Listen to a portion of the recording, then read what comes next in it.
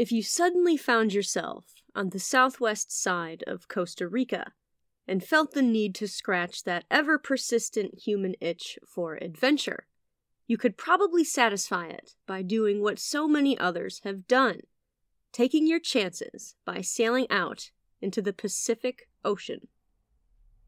Once you made it roughly 350 miles, or 550 kilometers, beyond the shoreline of Costa Rica, which would take you somewhere around 36 hours of sailing these days, you would see a place that has captured the minds, imaginations, and obsessions of countless sailors, adventurers, explorers, and treasure hunters for centuries. An island so striking, Jacques Cousteau once called it the most beautiful island in the world. It's small, with an area a little over 9 miles, or 23 kilometers, but the compelling history surrounding this island, this blip on the map called Cocos, greatly outweighs its deceptively small size. There are legends about this place, legends telling of massive, unfound treasure hoards. Most of them are nothing but fabricated yarns, or legends so exaggerated from the original histories they sprang from that they're now pure myth, or the tall tales of treasure hunters purposefully spread to confuse and deter others from exploring the shores of this tropical, mysterious place. While we can't put too much stock in myths that have not yielded anything in the way of actual evidence, or any conclusive information on the billion-dollar treasure that's rumored to be hidden, unfound, somewhere in this speck of green, we can explore the history of exactly why this place has been a focal point for treasure hunters over the last 200 years. Some of those hunters have died here, some have disappeared, and the rest have left empty-handed. So far, all risk has outweighed all reward, but it has made for some excellent adventure. Mutiny, pirates, and buried treasure await you in this episode about the real treasure island of Cocos. Let's see what we can find. I'm your host, Kristen Robine Terpstra, and this is the History Cache. Let's have a look inside.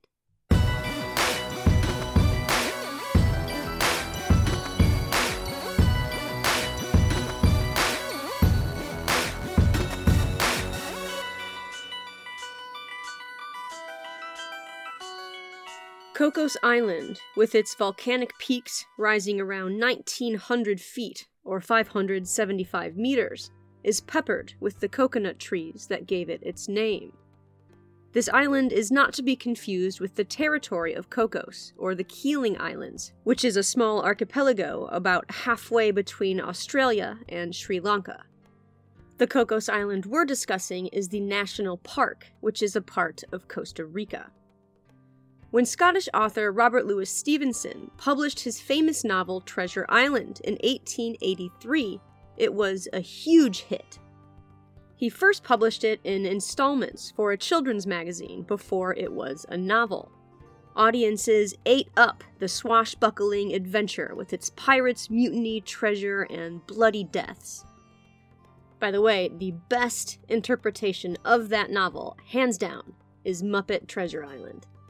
I absolutely used this episode as an excuse to rewatch it.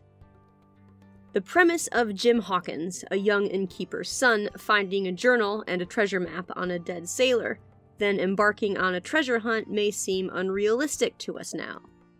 But for audiences in the late 1800s, it wouldn't have seemed so far-fetched. After all, they were much closer to what's been dubbed the Golden Age of piracy than we are. In 1717, American colonial officials estimated there were around 1,500 pirates off the eastern coast of North America alone, waiting to take advantage of commercial vessels making their way to and from Europe. It wasn't always easy for pirates to find a market for their pillaged goods. So sometimes they would store their stolen goods in out-of-the-way places, not unlike Cocos. Some believe Cocos was the inspiration for Stevenson's Treasure Island. Others think it was the Shetland Islands, or Tobago, or any other number of bucolic places. Though Robert Louis Stevenson probably took inspiration from many different places, events, and historical figures, it is possible Cocos Island was one of them. It was already a famous place well before Stevenson ever put pen to paper.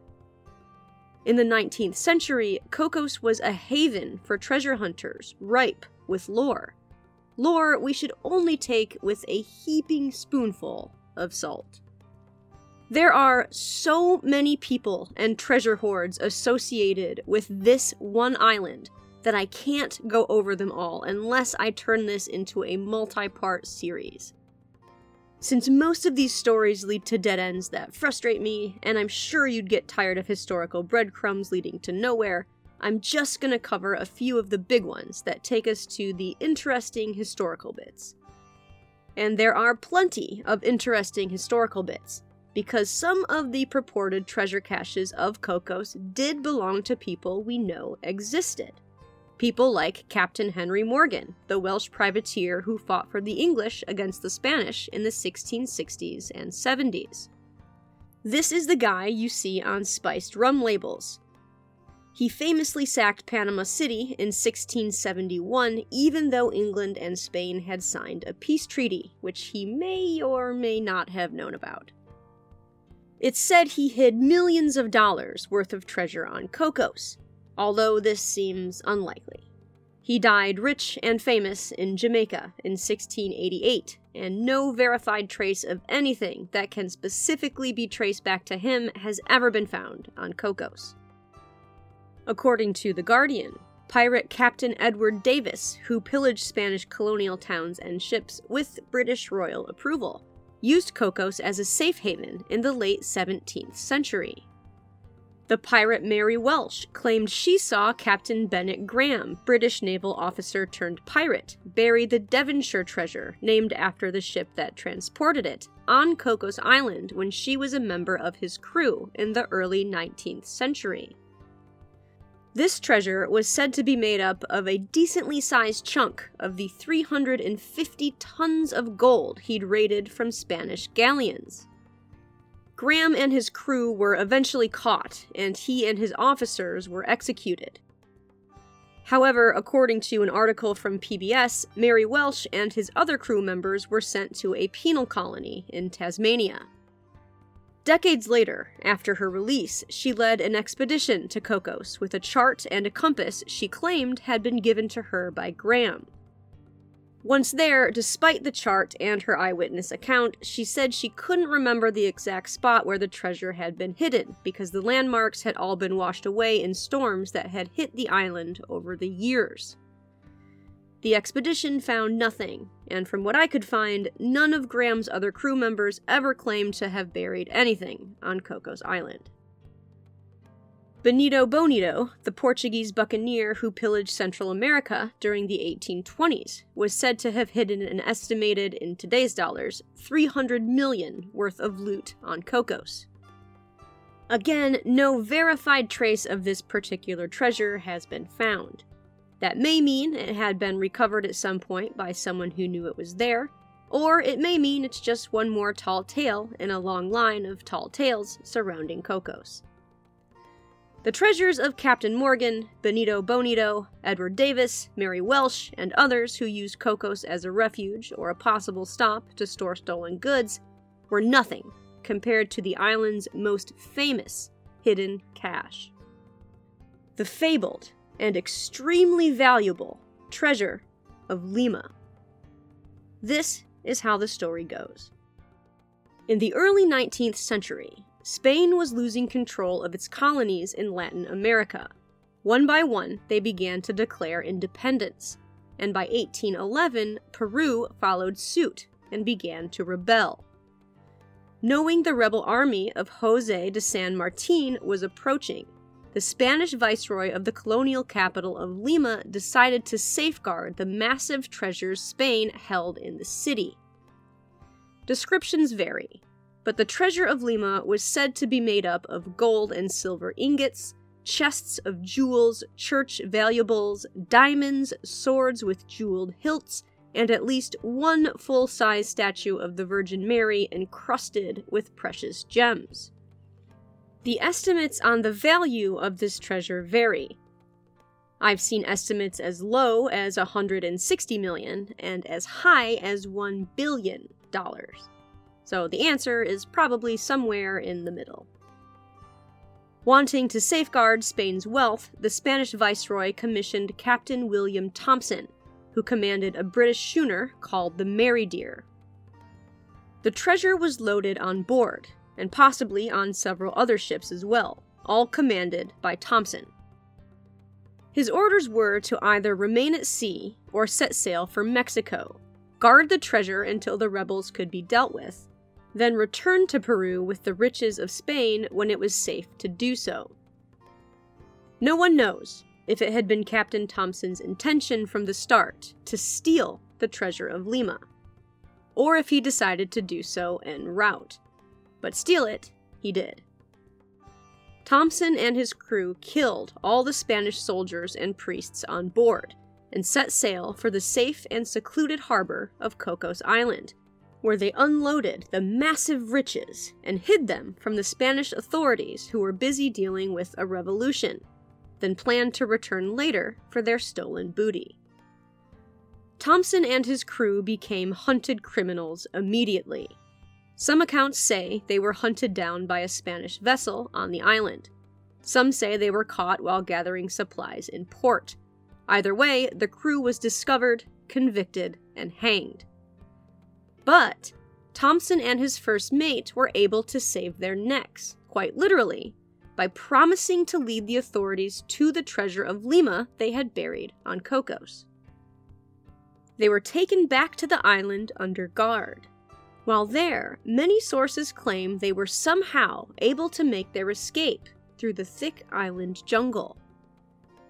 After that, Captain William Thompson and his first mate disappear into history. And the treasure of Lima disappears with them.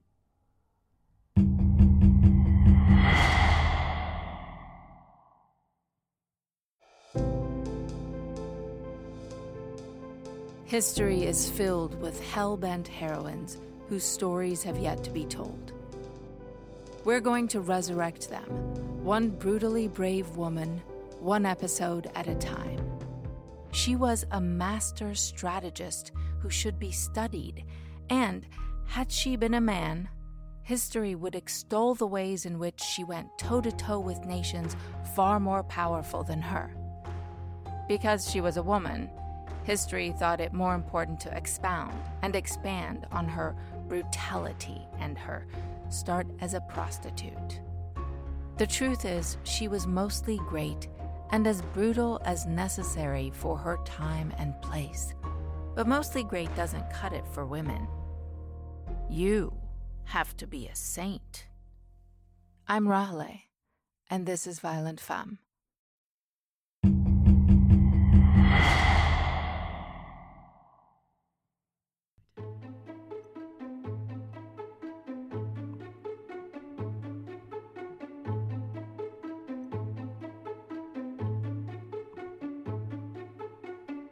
There's a reason I've never covered the history of a lost treasure before. That reason is the sources surrounding these stories are usually, for lack of a less candid word, crap. So much is based on hearsay, or deathbed confessions that may or may not have actually happened, or second and third-hand accounts, or questionable maps and charts that end up leading to nothing, or people promising they've seen the treasure and will gladly share it if only they can get the funding to go back and get it, and so on and so forth. Then the centuries roll by and nothing turns up except one or two possibly interesting, minuscule finds that you could stretch into believing had something to do with the original legend, but no one can actually prove it. And the treasures said to still remain buried in the caves and shores of Cocos Island are just as troublesome when you get down to it. The more I researched this story, the more frustrated I became at not being able to definitively tie down any decent source that conclusively convinced me that there's anything waiting on this treasure island. But it's not the promise of actual treasure that kept me going. It was the adventure and the pull this island had on so many others who spent their lives and fortunes gambling everything on the chance they would find something. It's the history that kept drawing me in. It's like this place is a siren, and anyone who gets too close just can't seem to completely pull away from it, and that is worth exploring. After Captain Thompson and his first mate disappeared into history, taking the treasure of Lima with them, Cocos Island, which had already been a famous harbor for pirates and stories of treasure, became an obsession. And once, something was supposedly found on Cocos. Nothing that equated to the enormous hoards promised by lore, but something just fantastic and mysterious enough to tantalize the imaginations of other treasure seekers. And it was found by accident. According to The Guardian, in 1856, a group of hired mercenaries fleeing a defeat in Nicaragua landed on Cocos. Inside of a sea cave, they spotted a bronze-colored chain leading down into the water. When they pulled the chain up, they found a chest on the other end of it, full of Spanish doubloons. Confirming this story was tricky. In The Guardian's article, it says contemporary letters record the incident, but I couldn't find whose letters they were referring to, or any other reliable sources who referenced the find. So this one left me a bit incredulous. A little over 40 years after the chest of doubloons was or wasn't found, the Siren of Cocos called to British Admiral Henry St. Leger Palliser. While on duty in 1897, he decided to take a bit of a side trip and harbor on the island to dip his toes in some treasure hunting. He found nothing and was reprimanded for diverting Queen Victoria's property to private use. Though his spontaneous treasure hunt got him nothing but an irritated queen, the treasure bug had bit him, and years later, Palliser would return to the haunting call of Cocos. More on that in a bit. In the meantime, the island was calling to another. German-American explorer August Giesler was convinced he could find both the treasure of Lima and the treasure of Benito Bonito on the island, but he would need financial backing in order to put together an expedition. His idea was to colonize the island with tobacco farmers from Germany while he looked for buried treasure. The tobacco would hopefully help keep a steady influx of funding and be a financial incentive for investors. And to sweeten the pot, he told investors about a chest of gems he'd already found and reburied on a previous visit to Cocos. He just needed their money to go back and get it. You're probably thinking the story about the chest of gems is nonsense. And you're right. But Giesler had to get to Cocos somehow, and he believed so much that he would find these massively valuable treasures, he didn't think lying about a chest of gems would be a big deal eventually. Cocos is a stunningly beautiful tropical island rich in diverse natural life. But its beauty hides its harsh and wildly rugged truths. If you have access to Google Earth on your phone or computer and you get bored later, you should totally Google Earth Cocos and see for yourself how dense and impossibly impassable this island is. Colonizing Cocos was impossible for Giesler or anyone else who ever tried to do it. It was a nightmare. Dense vegetation, unscalable rock faces, and wild hogs, the descendants of pigs brought on ships by early mariners, are just a few of the challenges facing anybody who sets foot on Cocos and goes anywhere past the beach. Giesler had been traveling to the island probably since the 1880s. In all, he spent almost 2 decades digging an extensive, back-breaking system of tunnels throughout Cocos, through solid rock and unforgiving forests. Some of those tunnels are still there to this day. Eventually, after losing battle after battle with nature, the tobacco farmers left, falling away one by one, giving up trying to tame the unrelenting wilderness. In the end, Giesler, the last of the colonizers to admit defeat, left the island after 19 years of searching for buried treasure. He had been in his 30s the first time he'd sailed to Cocos. He was in his 50s when he set eyes on its shoreline for the last time. According to most accounts, all the island gave him for his years of tireless, steadfast searching were 6 gold coins and a wasted fortune. Other accounts say he found nothing. A similar fate has befallen hundreds of treasure seekers who have staked their claims on the treasure island of Cocos. In 1904, after retiring from the British Navy, Admiral Henry St. Leger Palliser decided to return to Cocos and try his hand once again at treasure hunting. This time, he was bringing dynamite, and the richest friend he had, the 7th Earl Fitzwilliam, on what was then the largest private yacht in England.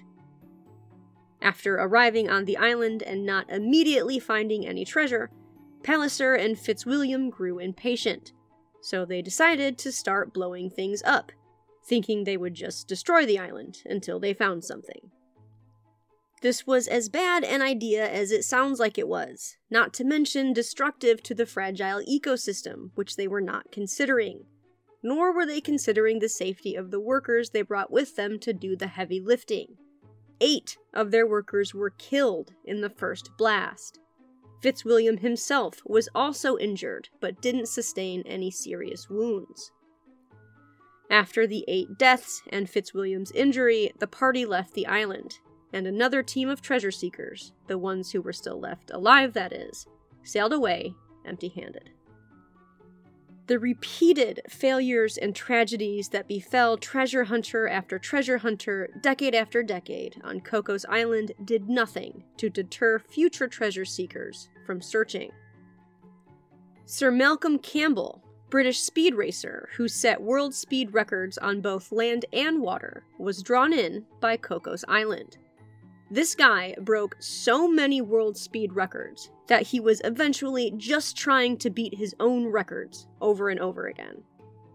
This World War I Royal Flying Corps veteran established land speed records 9 times. He was the first person to be officially clocked at over 300 miles per hour. That's 483 kilometers per hour in 1935. In case you were wondering, the current land speed record, according to Guinness World Records, was set by Andy Green of the UK in 1997, when he reached 763.03 miles, or 1,227.985 kilometers per hour in Utah's Black Rock Desert. That was the first time someone broke the sound barrier in a land vehicle. Although Sir Malcolm Campbell may have found some adventure on Cocos, he didn't find any treasure. Neither did U.S. President Franklin D. Roosevelt, who maintained a lifelong fascination with the island after a fishing trip there in 1935. In the 1930s, a man by the name of S. McFarlane Arthur managed to raise funds from British investors for his company, which he called Treasure Recovery Limited. He told investors he would use scientific research methods to uncover the hidden millions he believed were on Cocos Island.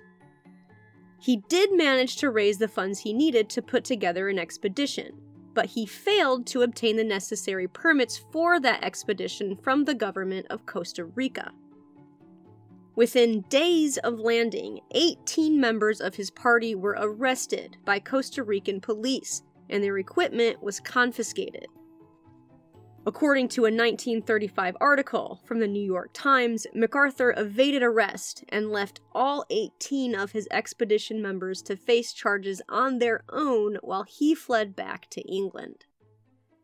The 18 party members who had believed MacArthur secured all necessary permits thought they would be spending the next 2 years searching for treasure on Cocos.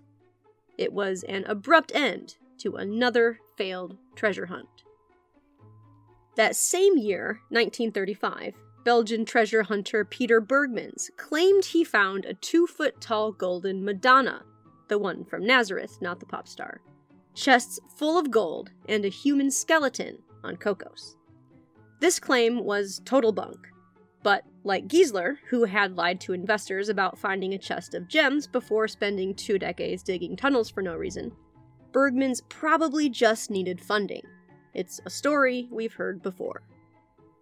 When Bergmans arrived on Cocos, without the proper permits of course, he encountered 4 Americans who claimed they'd been shipwrecked there for 4 months. In actuality, the Americans had burned their own ship because they also didn't have permission to conduct a treasure hunt on the island. They thought if they burned their ship, it would force the Costa Rican authorities to let them stay and search for buried treasure. It did not.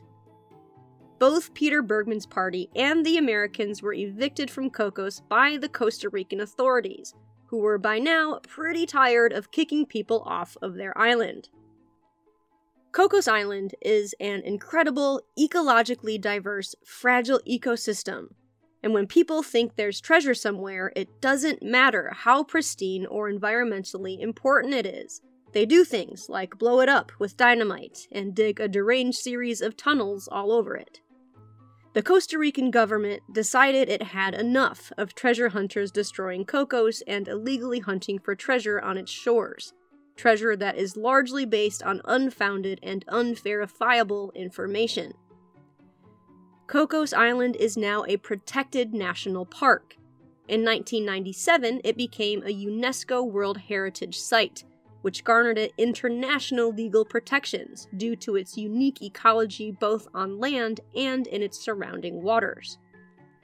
According to UNESCO, or the United Nations Educational, Scientific, and Cultural Organization, it's the only island in the tropical Eastern Pacific with a tropical rainforest.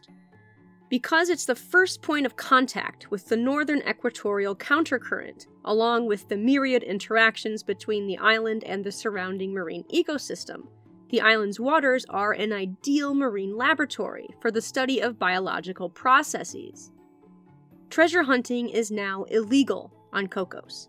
Human presence on the island is restricted to a rotating group of conservation staff, a limited number of tourists drawn there for the crazy expensive but world-class diving, and visiting scientists. There was some excitement in 2012 when, after 18 months of negotiating with the Costa Rican government, adventurer and engineer Sean Whitehead was given permission to carry out a major archaeological survey of the island.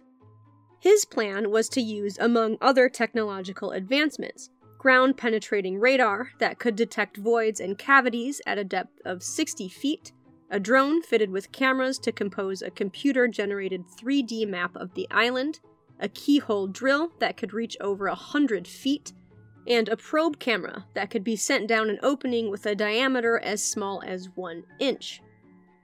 The caveat was that Whitehead couldn't just drill a bunch of holes in the island simply to find treasure. This had to be a scientifically driven expedition for extensive archaeological, geological, zoological, and ecological research. Whitehead agreed, and so was given permissions that lasted for 6 months. But Whitehead didn't want to begin his research without the TV production company that was coming along for his definitely not a treasure hunt expedition that he needed to be on TV for. The TV production company couldn't get things on their end organized in time, and too much time passed, so the permissions lapsed. After that, the Costa Rican authorities decided there was too much publicity related to the treasure hunting aspects of the expedition rather than the scientific aspects, and refused to grant Whitehead further permissions. And so, the only modern-day full-scale expedition to Cocos Island was ended before it even began. To this day, no major treasure hoards have been found on Cocos Island. There was a fake article that came out in 2016 saying park rangers had found $200 million worth of treasure after a storm. This article was put out by a satirical news commentary site called the Vatican Inquirer. They even say on their website all their stories are fake and satirical. Even so, unfortunately, some other sites mistook this article for a real story for quite some time, including the Vintage News, which I have used as a source before. I won't be doing so again for obvious reasons. Lesson learned. Hundreds of treasure hunting expeditions have occurred on Cocos Island. To date, none of them have found anything significant. It is possible treasure has been hidden on Cocos over the course of the centuries during its tenure as a way station for pirates and mutinous mariners. It's also possible that treasure was reclaimed by whoever had put it there. If Captain Thomas and his first mate really did escape after leaving the famous treasure of Lima behind on Cocos, then they disappeared afterwards. But wouldn't you? And wouldn't you return at some point to reclaim that huge hoard you had already risked your neck for once before? Or maybe, wouldn't you lie about which island you'd stashed your stolen hoard on? It's not just the treasure of Lima that's rumored to be buried on Cocos, of course. Again, it would take a whole nother episode just to go over everything people have looked for on this island over the centuries. But if there was something there, you'd think that after hundreds of attempts and centuries of searching, someone would have found something. What this nerdy wet blanket is getting at is there's probably no treasure on Treasure Island.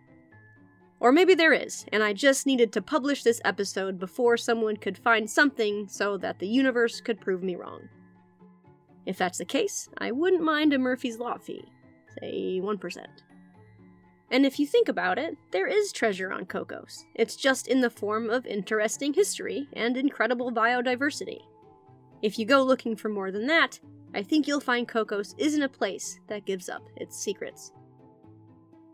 But perhaps, probably not, but maybe, there is one clue left. One that lets us know, even offhandedly, that someone did come back for something. There is a carving on an old tree on Cocos. No one knows how old it is. No one knows who put it there, except the person who carved it, and the person who the message was for. Some believe it was left after treasure was retrieved. It's a message left in old, aging bark that reads simply, "The bird has flown."